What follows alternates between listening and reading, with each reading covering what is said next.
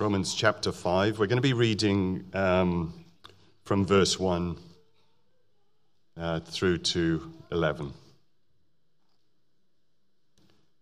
Therefore, since we have been justified by faith, we have peace with God through our Lord Jesus Christ, through him we have also obtained access by faith into this grace in which we stand, and we rejoice in hope of the glory of God. Not only that, we rejoice in our sufferings, knowing that suffering produces endurance, and endurance produces character, and character produces hope. And hope does not put us to shame, because God's love has been poured into our hearts through the Holy Spirit who has been given to us. For while we were weak, at the right time Christ died for the ungodly. For one will scarcely die for a righteous person, though perhaps for a good person one would dare even to die. But God shows his love for us in that while we were still sinners, Christ died for us. Since, therefore, we have now been justified by his blood, much more shall we be saved by him from the wrath of God. For if while we were enemies, we were reconciled to God by the death of his Son, much more, now that we are reconciled, shall we be saved by his life. More than that, we also rejoice in God through our Lord Jesus Christ, through whom we have now received reconciliation.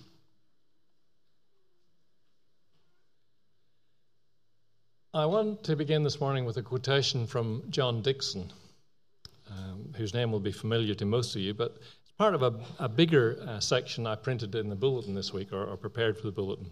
So just listen up as I read it to you. John Dickson says this: "Early in my Christian life, I was quite blown away by the thought of God's love. But then things fell apart, and suddenly I had to confront one of the biggest problems in my Christian life. Did God love me after all? Struggling to be committed to God, I had this dark cloud hanging over me. It was horrible.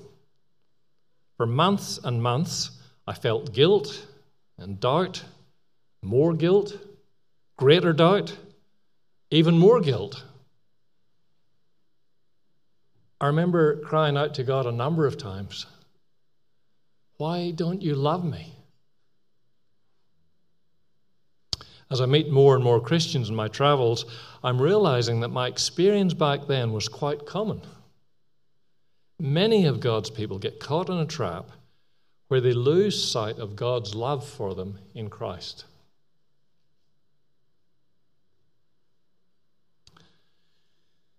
Friends, I suspect this same dark cloud has settled on all of us here this morning at some time or other. I definitely know it sits heavily on some believers listening in this morning.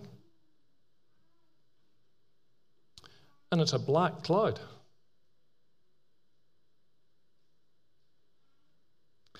Well, I want to tell you this morning that Paul's letter to the Christians at Rome is crafted especially for you if you're in that situation, because as Paul addresses their questions and struggles in the way he structures the letter, he actually anticipated your questions and struggles, and my questions and struggles. So let's do some revision and see this. Beck's already sort of done some revision for us this morning. That's been helpful. So we look at chapters 1 to 4.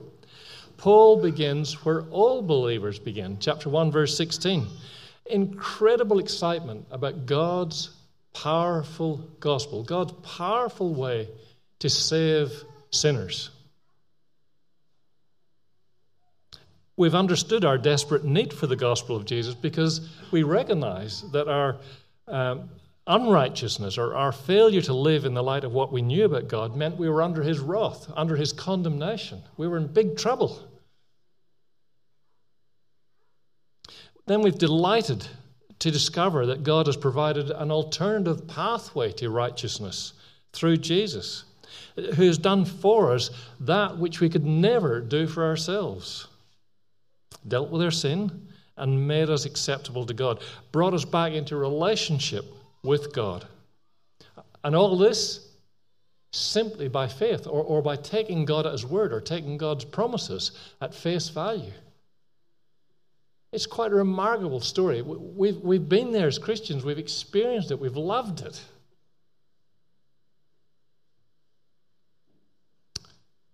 But then the fears and doubts start.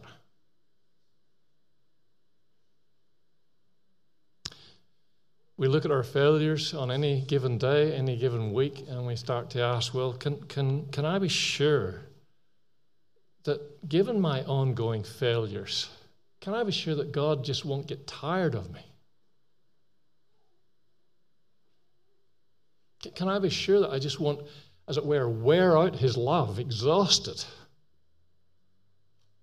Can I be sure he won't drop me in frustration? Dare I think, can I be sure he won't drop me in anger and despair? Can I be sure I will not crash and burn as I struggle on any given day to serve God and be the person I want to be in response to my Heavenly Father's grace in my life? And that takes us into chapter 5 then. And this is exactly, that dilemma is exactly what Paul addresses. And he does that by listing one after the other. I said last week he piles them up one upon the other. The benefits or guarantee or security of being justified, of being declared to be back in relationship with God. Last Sunday, we started in chapter 5. We explored some immediate benefits. We said last week that the gospel means a radical change in the way God views us. In Jesus, we have a new standing. So now the relationship is defined by peace. No longer is there any hostility in it. There's new intimacy and privilege. God actually adopts us into his own family.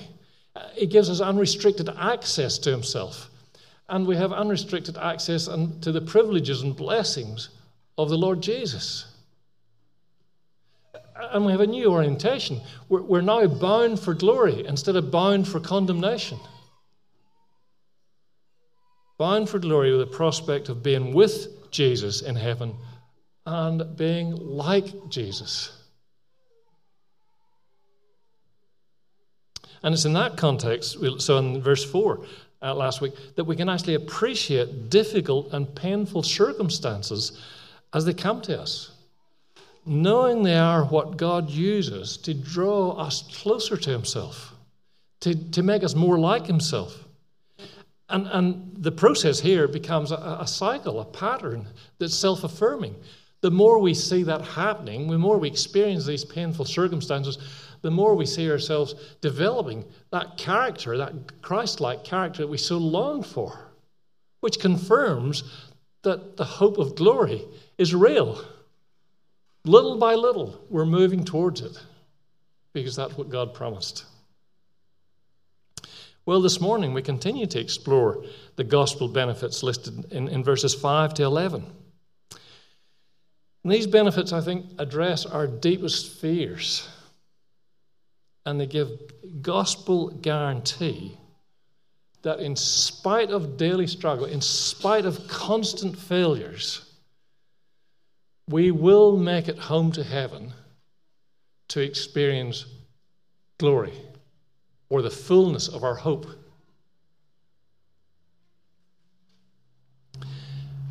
My friends, God will finish what he has started by bringing us into good relationship with himself. He will bring us home to heaven and make us like him. Now, what's the basis of that guarantee or certainty or security? Well, in verses 5 to 8, we say that God has already proved his forever love for you. Now, I mentioned last week that God actually adopts us into his family. Well, I want to say a little bit more about that now, because Parents who adopt a child then go to great lengths to help their adopted child feel loved and secure in their new family relationship. They consciously work hard at it. They know the background of that child.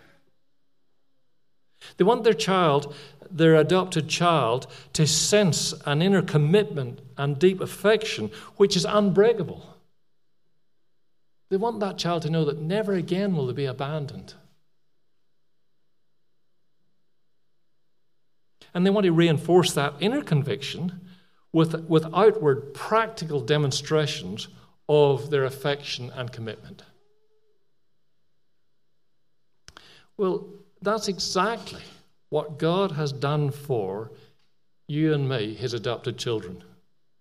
He actually proves or confirms and reinforces the reality of his unconditional, unchanging, unfading love. He does it first by inner confirmation of the Holy Spirit. Look at verse 5. Hope never puts us to shame, or will never disappoint us, because God's love has been poured into our hearts through the Holy Spirit who has been given to us. That's a very powerful picture word there, isn't it?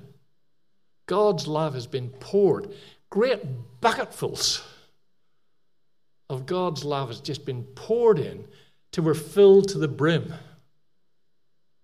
That's the picture, the strength of the picture. God has put his Spirit in us. And one of his jobs, one of this Holy Spirit's jobs, is to pour a sense of God's love into our hearts, filling us to the brim, as I say, so that we're vividly and inwardly aware that God loves us, that there's an unbreakable bond, that he is so totally committed to us as his saved children. Ephesians chapter 1, verse 13 to 14, you can go and check it out for yourself. And Paul describes there the Holy Spirit, the presence and changing activity within us, as God's deposit and guarantee on his salvation contract. So the deposit and guarantee is like a contract language, like you're buying a house, that the purchase is secured when the deposit's paid and the contract signed. Well, the Holy Spirit is God's deposit and guarantee of his salvation contract or promise. What promise? That we will be loved forever. And that all his blessings will come. In other words, to use the word here, hope of glory.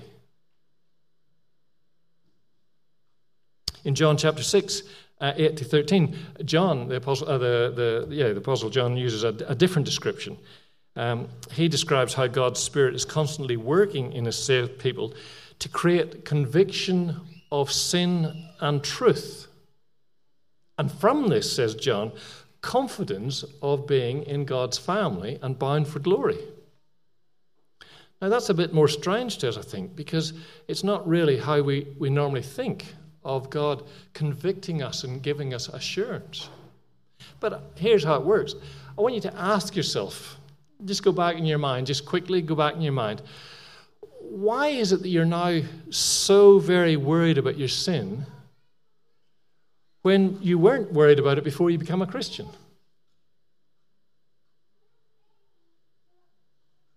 Answer: because God's Spirit is working within you to make you like God. And he does that by helping you see the things that God hates so that you also hate them, and I also hate them, and helping you see the things that God loves and wants so that we also want those things.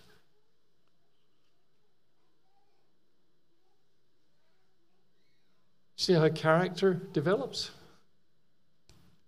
Proven character. You're concerned, my friend, about your sin. Hear this really, really careful, because I think we don't hear it. Your concern about your sin is evidence that you have God's Spirit already working in you, an evidence of God's forever love.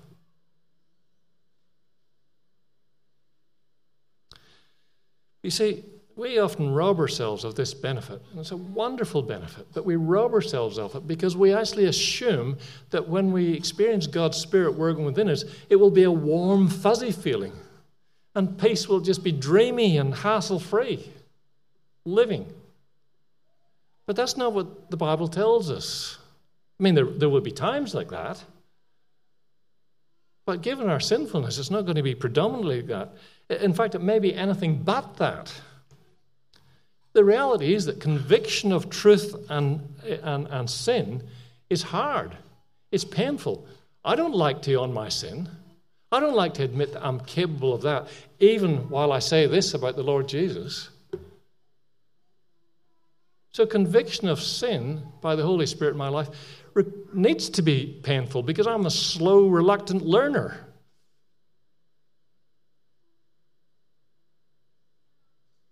It's painful to face. It's harder to act on.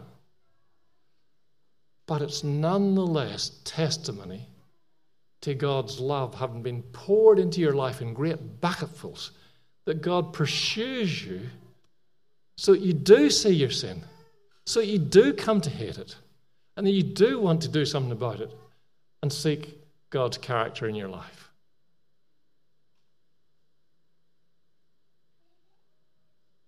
Or again, some might say more positively than Eeyore up here does it, ask yourself, what of that time when suddenly a promise from God, when you're reading the Bible, suddenly a verse or a promise leaps out at you. You've read it dozens of times, and yet you think, hang on a sec, I've never seen that before. I've never registered that before. I've never been able to apply it to myself in a way before.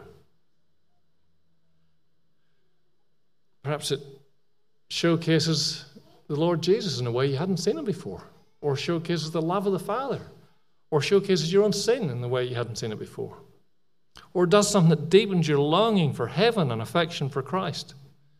Well, my friends, again, this is the hidden persuasion of God through this Holy Spirit, which floods our hearts. That's the picture. It just sweeps over you like a flash flood, making us profoundly grateful for God's grace and giving us confidence in God's promises of glory to come, even in hard times and in the midst of our failures. Go back to verse 5 again, as per verse 5. Hope does not put us to shame. God says, I promise you will experience glory. We will never be disappointed by God's promise because he has reinforced that promise by putting the Holy Spirit within us to pour his love into our hearts on a daily basis. As I said before, great bucketfuls of God's love, just topping up because it leaks out in the way we think about life and experience life. Always topped up, never disappointing us. Well, the second way in which God operates is by outward demonstration, verses 6 to 8. Now, we all know the saying. I've heard it many times from Alison in my marriage, to my shame. Don't just say you love me, show you love me.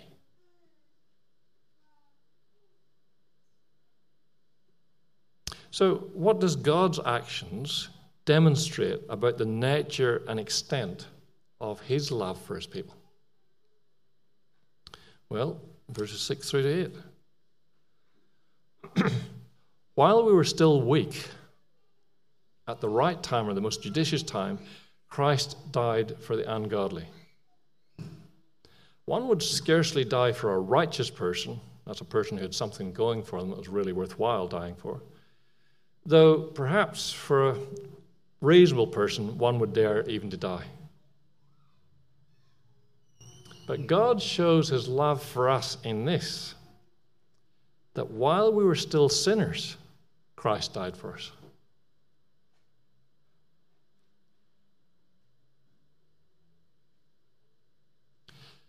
My friends, in that sentence, we're told that God's love was all in. Born and expressed at incredible cost to himself. Even more amazing, it was a totally unique love.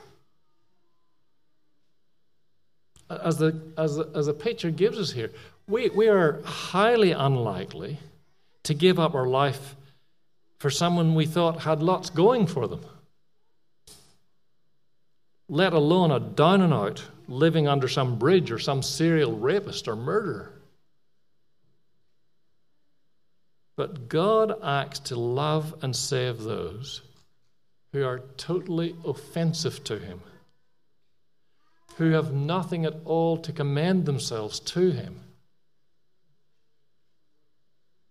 Just look at these verses and see how God viewed us before he poured his love onto us. We were powerless. It's a strange word because at the same time we were aggressively committed. We were powerless, and yet we were aggressively committed to treating God with indifference or veiled contempt. That was at best. And at worst, just treating God as an enemy. Ignoring, rejecting, despising his authority. Despising that he described and defined and offered to us as the good life. In response, verse 10, God declared us to be his enemies. Those with whom he would have nothing to do except hostility.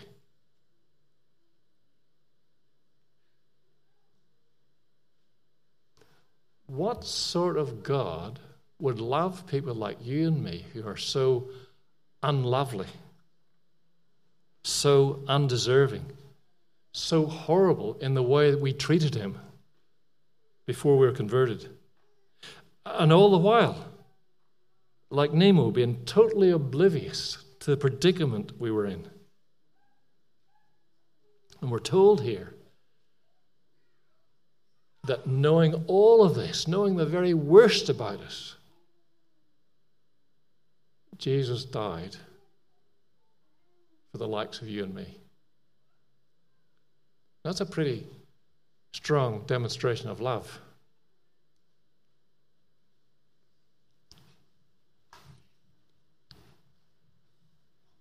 Friends, God has proved the nature and extent of his love for you as Jesus went to the cross.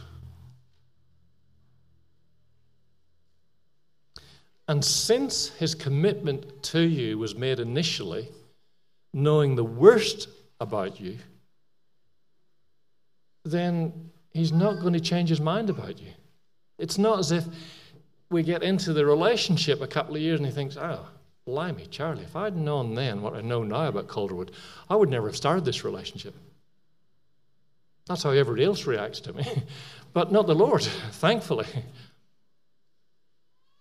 He knew the worst about me when he committed to me. He's not going to change his mind.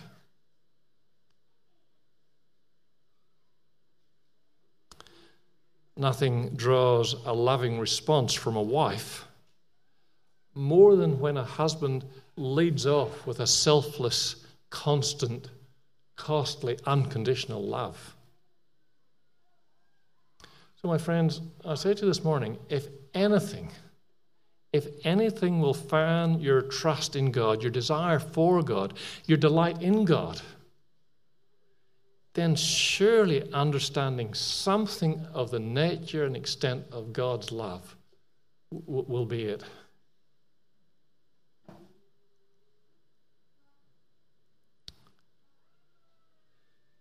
So the second part of our certainty or guarantee of getting to glory is that if you're a Christian, then God's already done the hard part. The rest is easy. Picking up verses 9 to 11. If you see a high jumper clearing the bar at 2 meters, then you got pretty great confidence that he'll be able to clear the bar at 300 mils. In other words, having achieved the much harder task, the easier is just a matter of course. And that's exactly what Paul's argument is in verses 9 to 11. Since God has already, at great cost, reconciled his enemies, then there is no doubt whatsoever that he will keep his friends. Since he has reconciled his enemies, that is, made his enemies into his friends, then there is no doubt that he will actually keep those friends as friends. Since he's already done the much harder work of dealing with our sin, adopting us into his family with unrestricted privilege and blessing, how much more will he do the easier part of bringing his renewed people home to glory? How do we know that for sure? Well, go back again to Jesus. It's all about Jesus. Because of Christ's death. Jesus died for us. Jesus paid the penalty for our sins. That, we've already seen in the earlier chapters, removed all causes of hostility on God's part, enabling him to accept me just as if I'd justified, just as if I'd never ever sinned.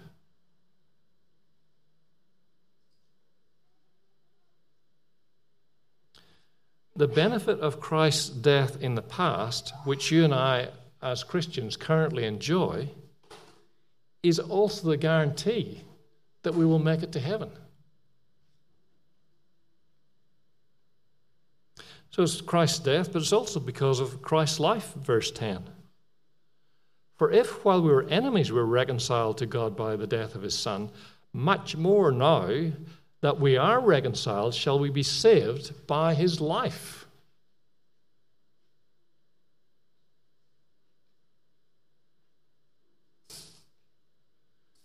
The fact that Christ rose from the dead and is now alive in heaven is proof that his death was sufficient to deal with all the sin and penalty all the penalty of the sin due to his people, and evidence that all God's wrath has been dealt with and soaked up, never more to be seen in the relationship.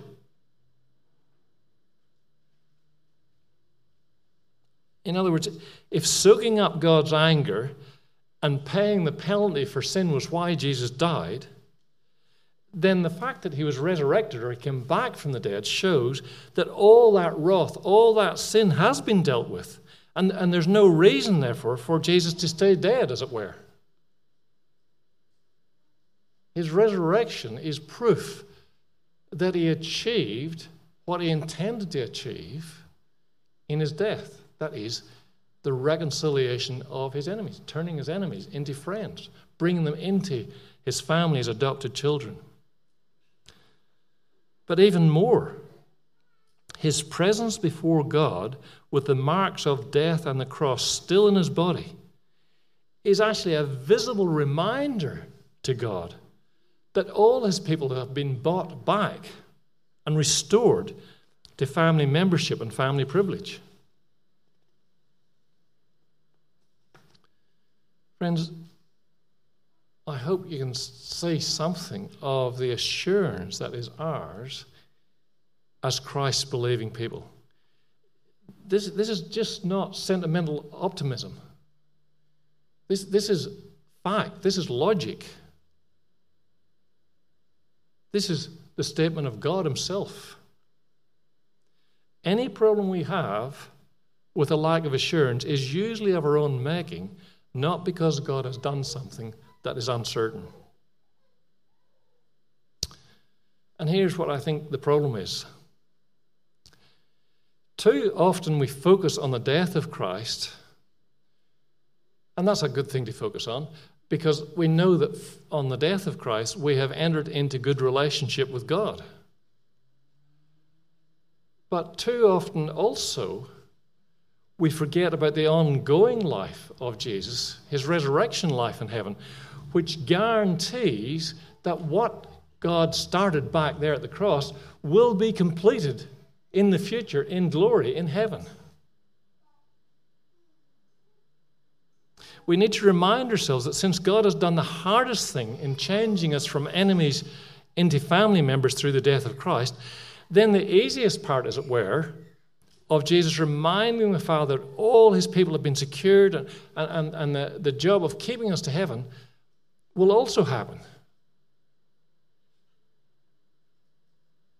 So here's the problem in a nutshell. We often think separately about our being justified and our being glorified or brought to heaven and made like Jesus. See, we separate what God keeps together inseparably. Justification ends in glorification. It's not justification, then you're left on your own, whether you're good or bad or indifferent. Justification means glorification. He will never do one without the other in your life.